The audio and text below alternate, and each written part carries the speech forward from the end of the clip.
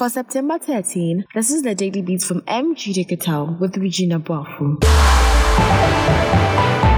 The National Security Minister, Kandapa, has been ordered to appear before the Parliament's committee probing the leaked tape to oust the Inspector General of Police today for further investigations. The former Northern Regional Chairman of the NPP, Bugri Naabu, has also been asked to reappear before the committee. This comes after the IGP and the 3 senior police officers implicated in the leaked tape appeared before the committee on September 12. All witnesses are to appear with their lawyers today for the continuation of the sitting.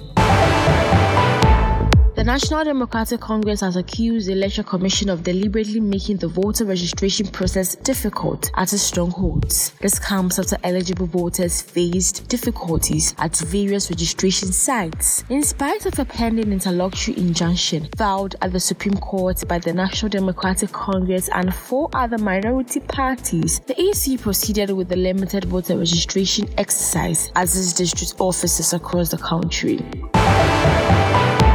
More than 5,000 people are presumed dead and 10,000 missing after heavy rains in northeastern Libya caused 2 dams to collapse, surging more water into already flooded areas. According to the city's deputy mayor, Hamed Madraoud, dams in Derna have not been maintained for more than 2 decades and the infrastructure was not built to withstand the effects of the devastating floods.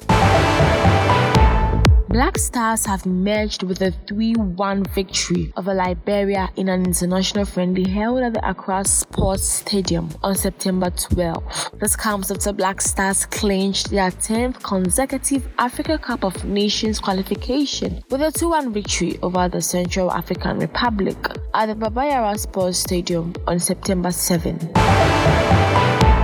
That's all for today's edition of the Daily Beat with me, Bugri Naabu.